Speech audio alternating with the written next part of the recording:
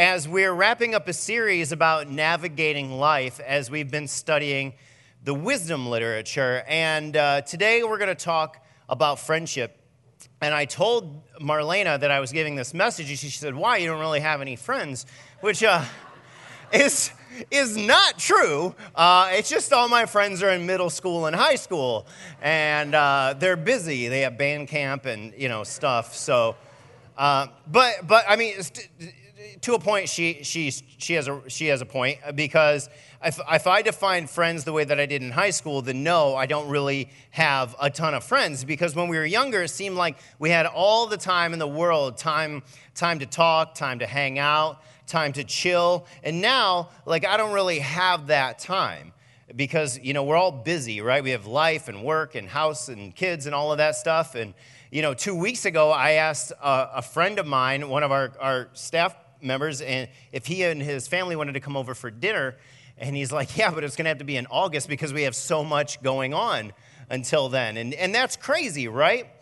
But that's the reality of so many of our lives. We have, we have one or two jobs. You have a yard to take care of, meetings to attend. You've got groceries to buy. You got Netflix to watch, coffee to make, meals to cook, workouts to do, houses to clean, emails to respond to, kids to raise, extracurricular and activities and band and sports and homework to help with and Facebook to scroll through and news to watch, church to attend, small group, chair time. And after all of that, you barely have time for sleep or even a quiet moment in the bathroom to check Instagram, right? And it's like, no, I don't have time to chill out. What do you mean, can I get coffee? I don't know. Did you ask my assistant?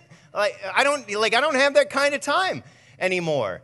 And maybe that's just my reality, but I think for a lot of us, we're really too busy. We're just too busy, and that's one of the reasons I don't cultivate close friendships. But busyness, I'm learning, will steal the joy from your life. It's when we put tasks and achievement over relationships. And it could be friendships. It could be a lot of different things, because upstairs right now, there's 40 to 50 middle school students in our warehouse. And I'll be honest, it's very difficult for me to find people who love Jesus and who care about students, who are willing to step away from their busyness and minister to these kids and pour into their lives. And it's heartbreaking, because I know, yes, those students need adults in their lives, but also we need them, because we grow from ministering to other people, from serving to other people. And it's frustrating for us. It's frustrating for me as a leader. And, is that your reality? Are you so busy? Do you ever see pictures on social media of people enjoying time together with friends, and you realize, okay, I'm part of a family, I'm part of a church or a club or a business, but I'm bankrupt when it comes to friendships? And you would have to say, I'll be honest, I've got a lot of people that I know, but I'm lonely. I've felt that. I still do sometimes. God has wired us to be in relationships, so if we don't prioritize them, we're going to suffer emotionally, relationally, spiritually, and even physically. Yeah, physically, because WebMD says that loneliness is as harmful to your health as alcoholism, obesity, and heavy smoking. It can have a serious toll on your life. And so, once again, I'm giving a message that has ministered to me as I've prepared to share it with you. And I've learned some things. I've learned that if I don't make time for other people, God will make time for me. Monday, Pastor Charles and I went to Cleveland to go visit a friend who's in the hospital, and we ended up seeing this friend for about 15 minutes. But the entire trip took over 5 hours.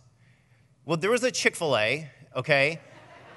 And he wasn't there when we got there, and then there was traffic, and, there was a detour, and then I had to stop and get gas, and there was an accident, and all this stuff, and then after the end of it, we, spent over 5 hours together, and I guess God just knew that Charles needed that in his life, was just some time with me, right? But for me, it's easy to think oh man, what a waste. We could have gotten so much work done, but the reality is that relationship is so much more important than other things on my to-do list that I could accomplish that day. And I will always remember that trip, but I probably won't remember the emails that I would have responded to if I was just in the office. So Friends are good and important and worth making time for. Not finding time, because you'll never find time. We have to make time. I've learned that the busyness of life will consume our time if we're just looking for it. And the bottom line, what I want you to walk away from with this today, what I want you to remember is that friendships will highly influence the direction and the quality of your life. Friends can help you to celebrate good times. They can help support you through difficult times. Friends prevent loneliness and give you a chance to offer needed companionship as well. It goes both ways. Friends can also increase your sense of belonging and purpose. They can boost your happiness and reduce your stress. They can improve your self-confidence and self-worth. They can help you cope with traumas such as divorce, serious illness, job loss, or the death of a loved one. They can encourage you to change or avoid unhealthy lifestyle habits such as excessive drinking or lack of exercise. And so again, friendships will highly influence the direction and the quality of your life. Well, to get started, what is a friendship? How would we define that? Well, a friendship is a relationship, and it's characterized by enjoyment. These are people that you look forward to seeing. And it doesn't matter what you're doing with that person. You could be playing a round of golf, or you could just be sitting there just talking or doing nothing in particular, and it seems like time just flies by. You enjoy being with those people. You feel refreshed after you spend time with them. Friendship is also characterized by acceptance, that you can just be yourself, and you can be open and honest and whatever, and you know that they're not going to reject you or push you away. And acceptance is the glue of that relationship, because God wired us for acceptance. We're drawn to acceptance. That's what we need. That's something that we crave. And lastly, friendship is characterized by genuine concern. And this is where I think some friendships break down. It's when you care for them and they care for you, because we all have fair weather friends, or we've all been fair weather friends. You know that friend that, okay, so it goes like this. You're on Facebook and you get a message from a friend you had in high school, haven't talked to him in 10 years, and they're like, hey, I just wanted to check in. How are you doing? You're like, okay, this is kind of weird. And you're like, I'm doing fine. What's up? And they're like, I've got this great business opportunity that I wanted to tell you about. And next thing you know, you're selling leggings, and it's just like they didn't really care, right? They just wanted something. You have that friend who only shows up when like they need something, right? And they'll act concerned, but really what they are is just an acquaintance. These are the fair weather friends. These are the friendships that we're only in for us, or they're only in for them. It's like we're friends as long as you accept me and I accept you, and you don't get weird or ask me to help you move or watch your kids or something like that. Like, those are the friendships that we have. But that's not really a friendship. That's not a relationship. That's a transaction. That's like a business deal. It's I do my part, you do your part, and everything will be okay. A true friend, as the philosopher Aristotle said, is in poverty and other misfortunes of life, true friends are a sure refuge. They keep the young out of mischief.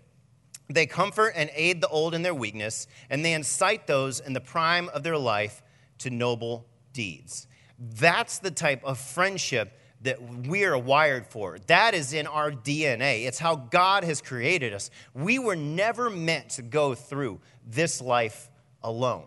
And so I want to explore just a small passage of Scripture out of the many that talk about friendships with you today, and just to unpack it a little bit. And so if you've got your Bible, or you're going to read from the Bible app, it's going to be in the Book of Ecclesiastes, chapter 4. We're going to be reading verses 7 through 12, and we'll also have those on the screen for you.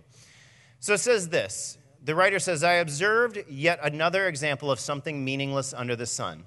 This is the case of a man who is all alone, without a child or a brother, yet who works hard to gain as much wealth as he can. But then he asks himself, who am I working for?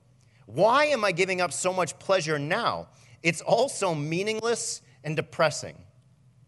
Two people are better off than one, for they can help each other succeed. If one person falls, the other can reach out and help. But someone who falls alone is in real trouble. Likewise, two people lying together can keep each other warm. But how can one be warm alone? A person standing alone can be attacked and defeated, but two can stand back to back and conquer. Three are even better, for a triple braided cord is not easily broken. There's so much in this. We could do a series alone about just this passage, but there's some key thoughts that I have here. 2 are better than 1, which means that we were not created to live in isolation. It's not good for us to be alone. And in the creation story, God's creating, and he says that, okay, everything he creates, he said, it is good, it is good, it is good, it is good. And he creates man, and he said, it is not good for man to be alone. And you know, if you leave men alone, like, that's not good, right? That's why you have man and you have whoa, man. All right, calm down, right? It's not good for us to be alone. We were not made to go through life alone. It's better to journey life, to navigate life with other people. Why? Well, the writer tells us of a few things, and I want to point out 4 of those today. 4 benefits of genuine community, genuine friendship. The first one is productivity or success, that 2 people are better off than 1, for they can help each other succeed. We're going to have a larger profit. It's 2 people working together often produce more than the sum of their individual parts, meaning that 2 people working together may not produce twice as much. There's a synergistic effect. They may produce 3 times, 4 times, 5 times, 10 times as much as they would working alone separately. Not only that, but it's more fulfilling and enjoyable to share the rewards of hard work with another person. We were in Mexico 2 weeks ago for our short-term mission, and it was kind of almost humorous how everybody was talking about how hot it was over the past couple of days. And it was hot, but where we go in Mexico, it's about 7 miles from the sun.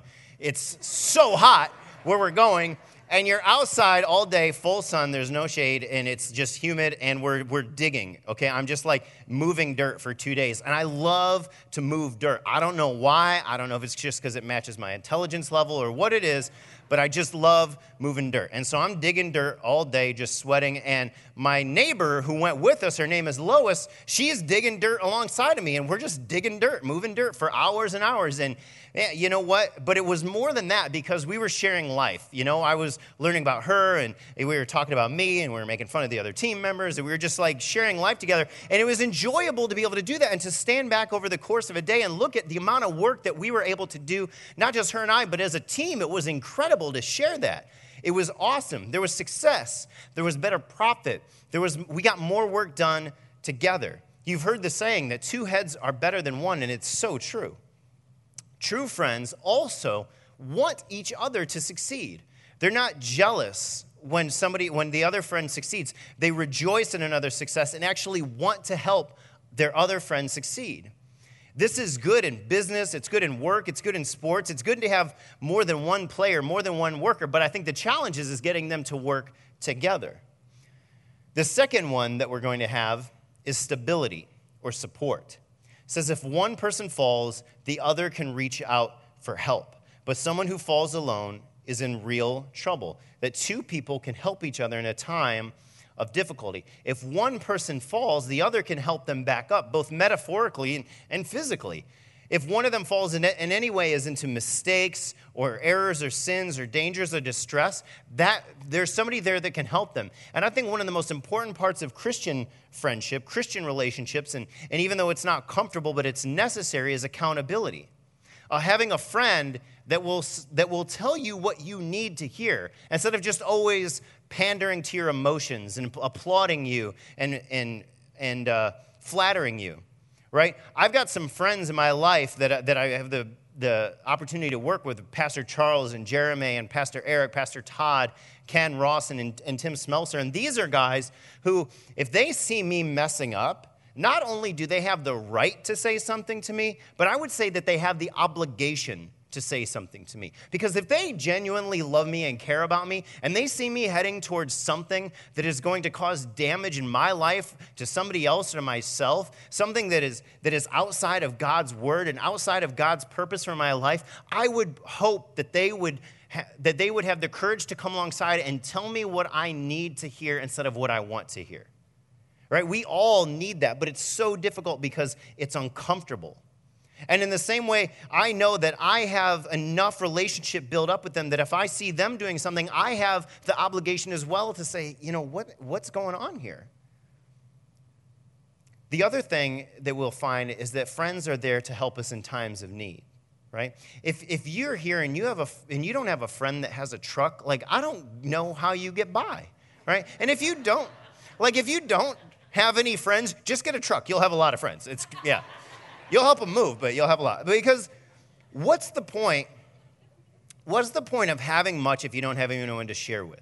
Do you know anybody who's a borderline hoarder? And I don't want to minimize genuine hoarding, which can be a symptom of something much, much deeper. But I'm talking about people in your life who have so much and they make sure that it stays that way, right? Sure, they'll let you borrow their hedge trimmer, but you're going to have to sign it out and fill out a waiver and don't tamper with the GPS unit on it or whatever, and they need it back in 2 hours, right? You know those people who, they want to hold on to everything that they have. They're the people who have everything but don't have anyone. They don't have anyone to share it with or a desire to share it with other people. Now, I want you to think of those same people, and maybe they're you, and ask yourself honestly, do they really seem happy? Do they really seem to have joy in their life? Because I admire the joy of those who hold their possessions with open hands. Those who see the material resources that God has given them as a way to bless other people and not something to keep to themselves. Those are the friends that I admire, friends who help us in times of need. We need others who have our back. Proverbs 17:17 says, "A friend is always loyal, and a brother is born to help in a time of need." We need that friend who is closer to us than a brother, who will always have our back. The third benefit that we see is intimacy or solidarity. It says, "Likewise, two people lying close together can keep each other warm, but how can one be warm alone?"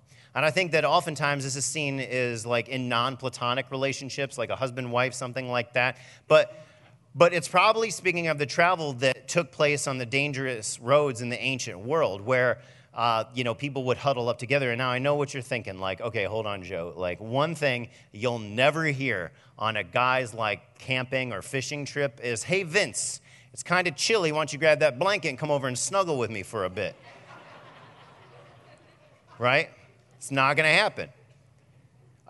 This happened with me one time. I went on a short-term mission with our middle school guy, Ken, and some middle schoolers, and I packed a blanket and a pillow because I'm like, surely there's going to be a couch or a bench or a church pew that I'm going to be able to sleep on. No, there was a tile floor, okay? And, Ken Rawson, who's brighter than I am, he brought an air mattress, and he's like, "Joe, just share the air mattress with me. It's a full-size air mattress," but Ken is a full-size man. I don't know how to say. He's like full-figured. He's a big guy, okay? And anyway, I'm like, no, we're not going to fit. Like, we're going to be touching. That's weird. So I'm like, I'm fine. This is a true story. So I'm on the ground, on the tile floor, in my pillow and my blanket that's so thin, it's like the first two-dimensional object. It's like a Kleenex.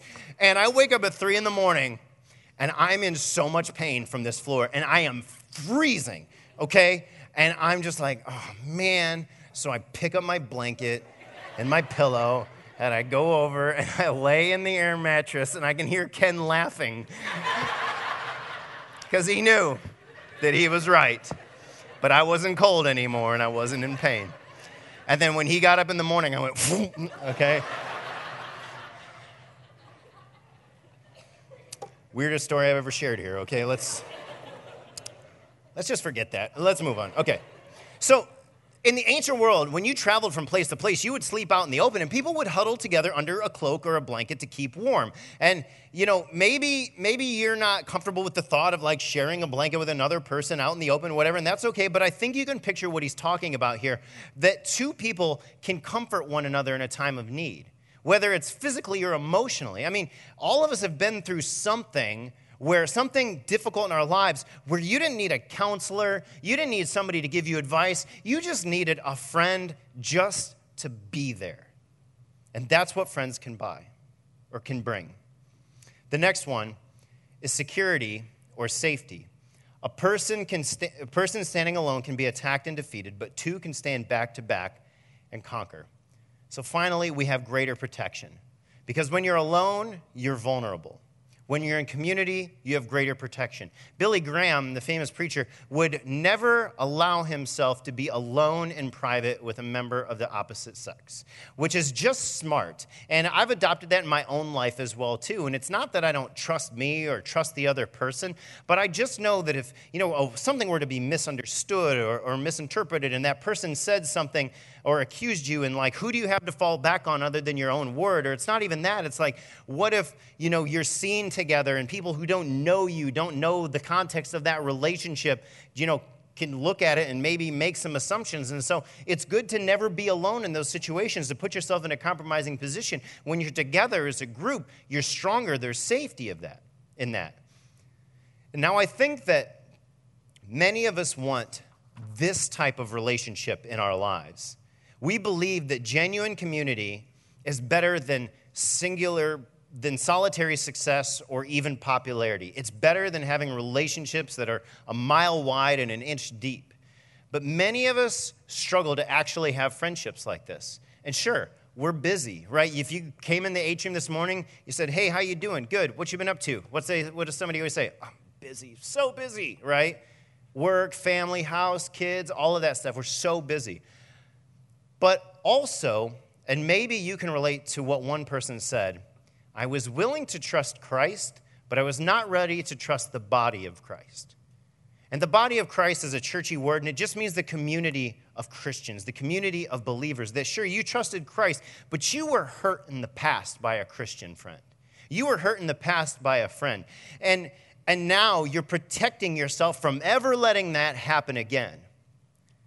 And so our friendships, yes, they're inherently weak and they're inherently sinful. And our friends, we can't change them. And their words and their actions will affect you in hurtful and harmful way. And you can't control them.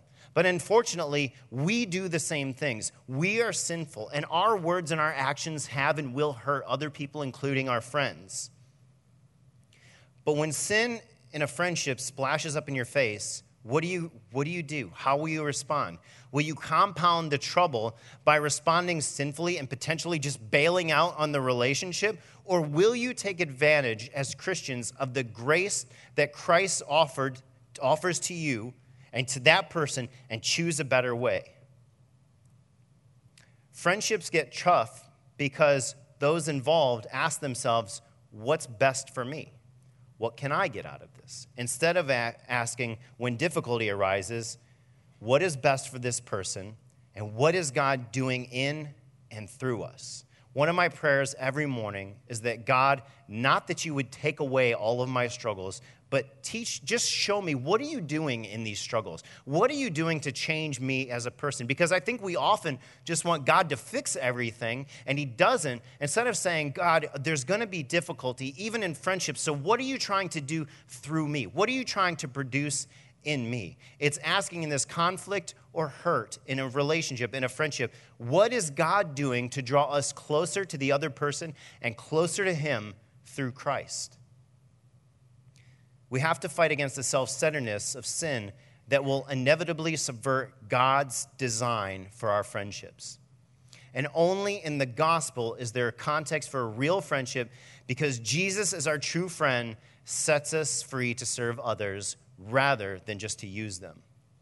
When Jesus is at the center of our friendship, everything changes. In the Book of Ecclesiastes, it's written, a person standing alone can be attacked and defeated, but two can stand back to back and conquer. Three are even better, for a triple braided cord is not easily broken. And I think this is practical as strength in numbers, that three are better than two. But also, could it also be that when there's two of you with Jesus in the center, that three-stranded cord is not easily broken at all when Jesus is at the center? Pastor Tim Keller says this. He says, true friends let you all the way in, and they never let you down. Why do we refuse to let people all the way in? Either because of fear or because of pride. Why do you let people down? For the exact same reason, fear or pride. But the gospel, which is the truth that you are worse than you think and more loved than you can ever hope, at the same time, because Jesus lived and died in your place, that is the only real way to deal with fear and our pride in our friendships. When things get tough, our natural response is to move away from that friend. And in doing so, we walk away from one of God's principal means of provisions in our life. I have learned that when I pray for things, I often just expect it to like fall out of the sky or something. But what I've learned is that God often, if not more often than not, will work through a friend in the body of Christ, in the church, to provide an answer to that prayer. That's a sign of genuine community. That is church. And I don't want us to think that church is just this. Coming here on a Sunday, sitting in these chairs, keeping them warm for an hour, and then leaving. Church is community. That's why we do things like the chapel barbecue on Tuesday. And I hope you'll be there. Charles and I are going to burn some hot dogs. It's going to be great. And you can get to know another person, and you can take a step out of your comfort zone. Church is community. It's loving. It's costly love. One of my good friends, I want to talk about two friends. One of them, and a lot of you know him, is a guy who is all about costly love. It's Todd Enderly, and a lot of you know him. And Todd is a great friend of mine. Last year, we went to Mixed Camp, which is a camp for middle school students, and it's a week long. And I don't know if you've ever spent a week in a dorm with middle school boys, but it stinks, and it's emotionally draining, and I'm like tired. It's physically draining or whatever. And during this stay, we found out, because we were moving houses at the time, my family and I, that we had to do some work to our house, and it had to be done by Monday. And I got back on Friday, and one of those was like spraying insulation into our attic.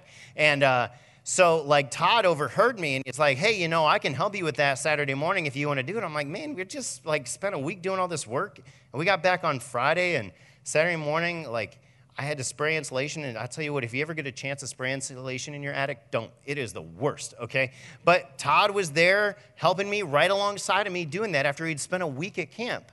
And then this year, he went with us to Mexico for 8 days. He came back. He had 1 day to recover, and then he went to mixed camp again this year, another week with middle schoolers. He's upstairs right now serving our middle schoolers.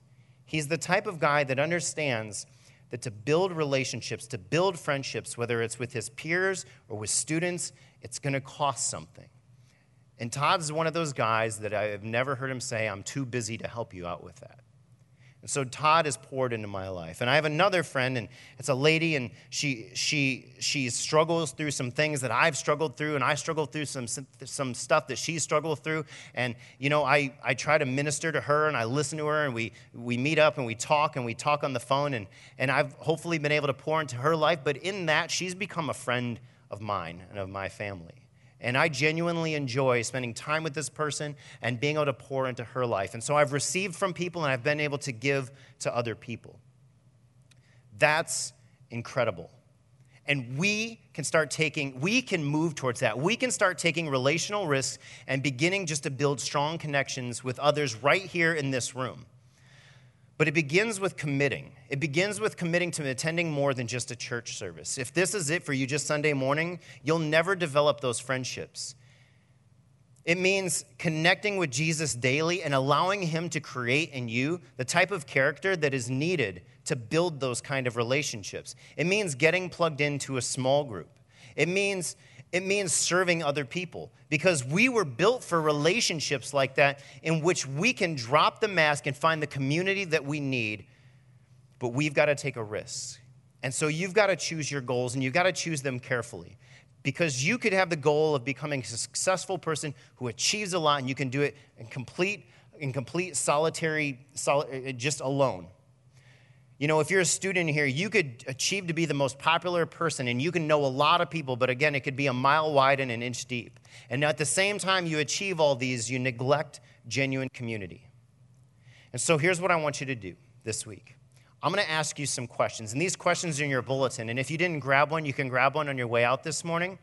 But they're right there for you. And so this is what I want you to do. I want you to pick one friendship and honestly and humbly examine it with these questions. And as you do, remember that Jesus has already taken care of your sin and their sin in this relationship, and invites you to experience a better friendship as you trust in him. And so do you have someone in your life who's helping you to be more productive spiritually? Somebody who's challenging you and encouraging you to grow in your relationship with Christ?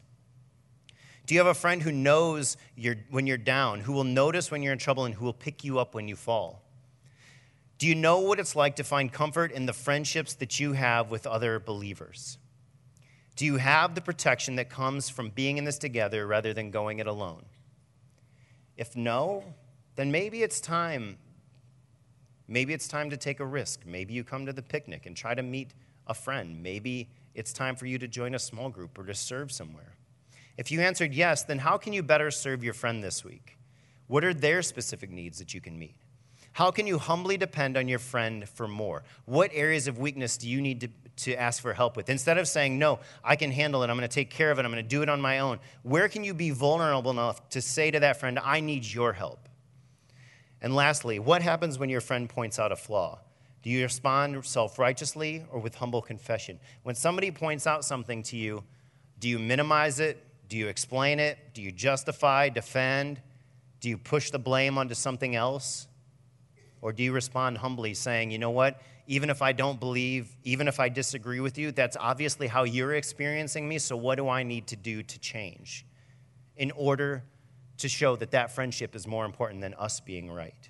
Because ultimately, friendships will highly influence the direction and the quality of your life. Let me pray for us. God, thank you for your friendship. Jesus, you have said that we are no longer your servants, but you call us your friends, and that whoever obeys your commands is your friend. And God, it's incredible to think that the creator of the universe, God, our Lord, our Savior, is also our friend. It's incredible to think about that. And God, because you have been a friend to us and you have offered us grace, we can do the same thing for others. God, I pray for those who don't have these relationships, that you would bring people in their life that they can trust and build community with. And God, for those that do have those friendships, I pray that you would push them this week, God, into serving that friendship, that other person. God, thank you so much that you have put us in a community of believers. And though it's messy and it's difficult at times, God, it is beautiful when we trust in you and when we enter into those relationships with humility. In Jesus' name, amen.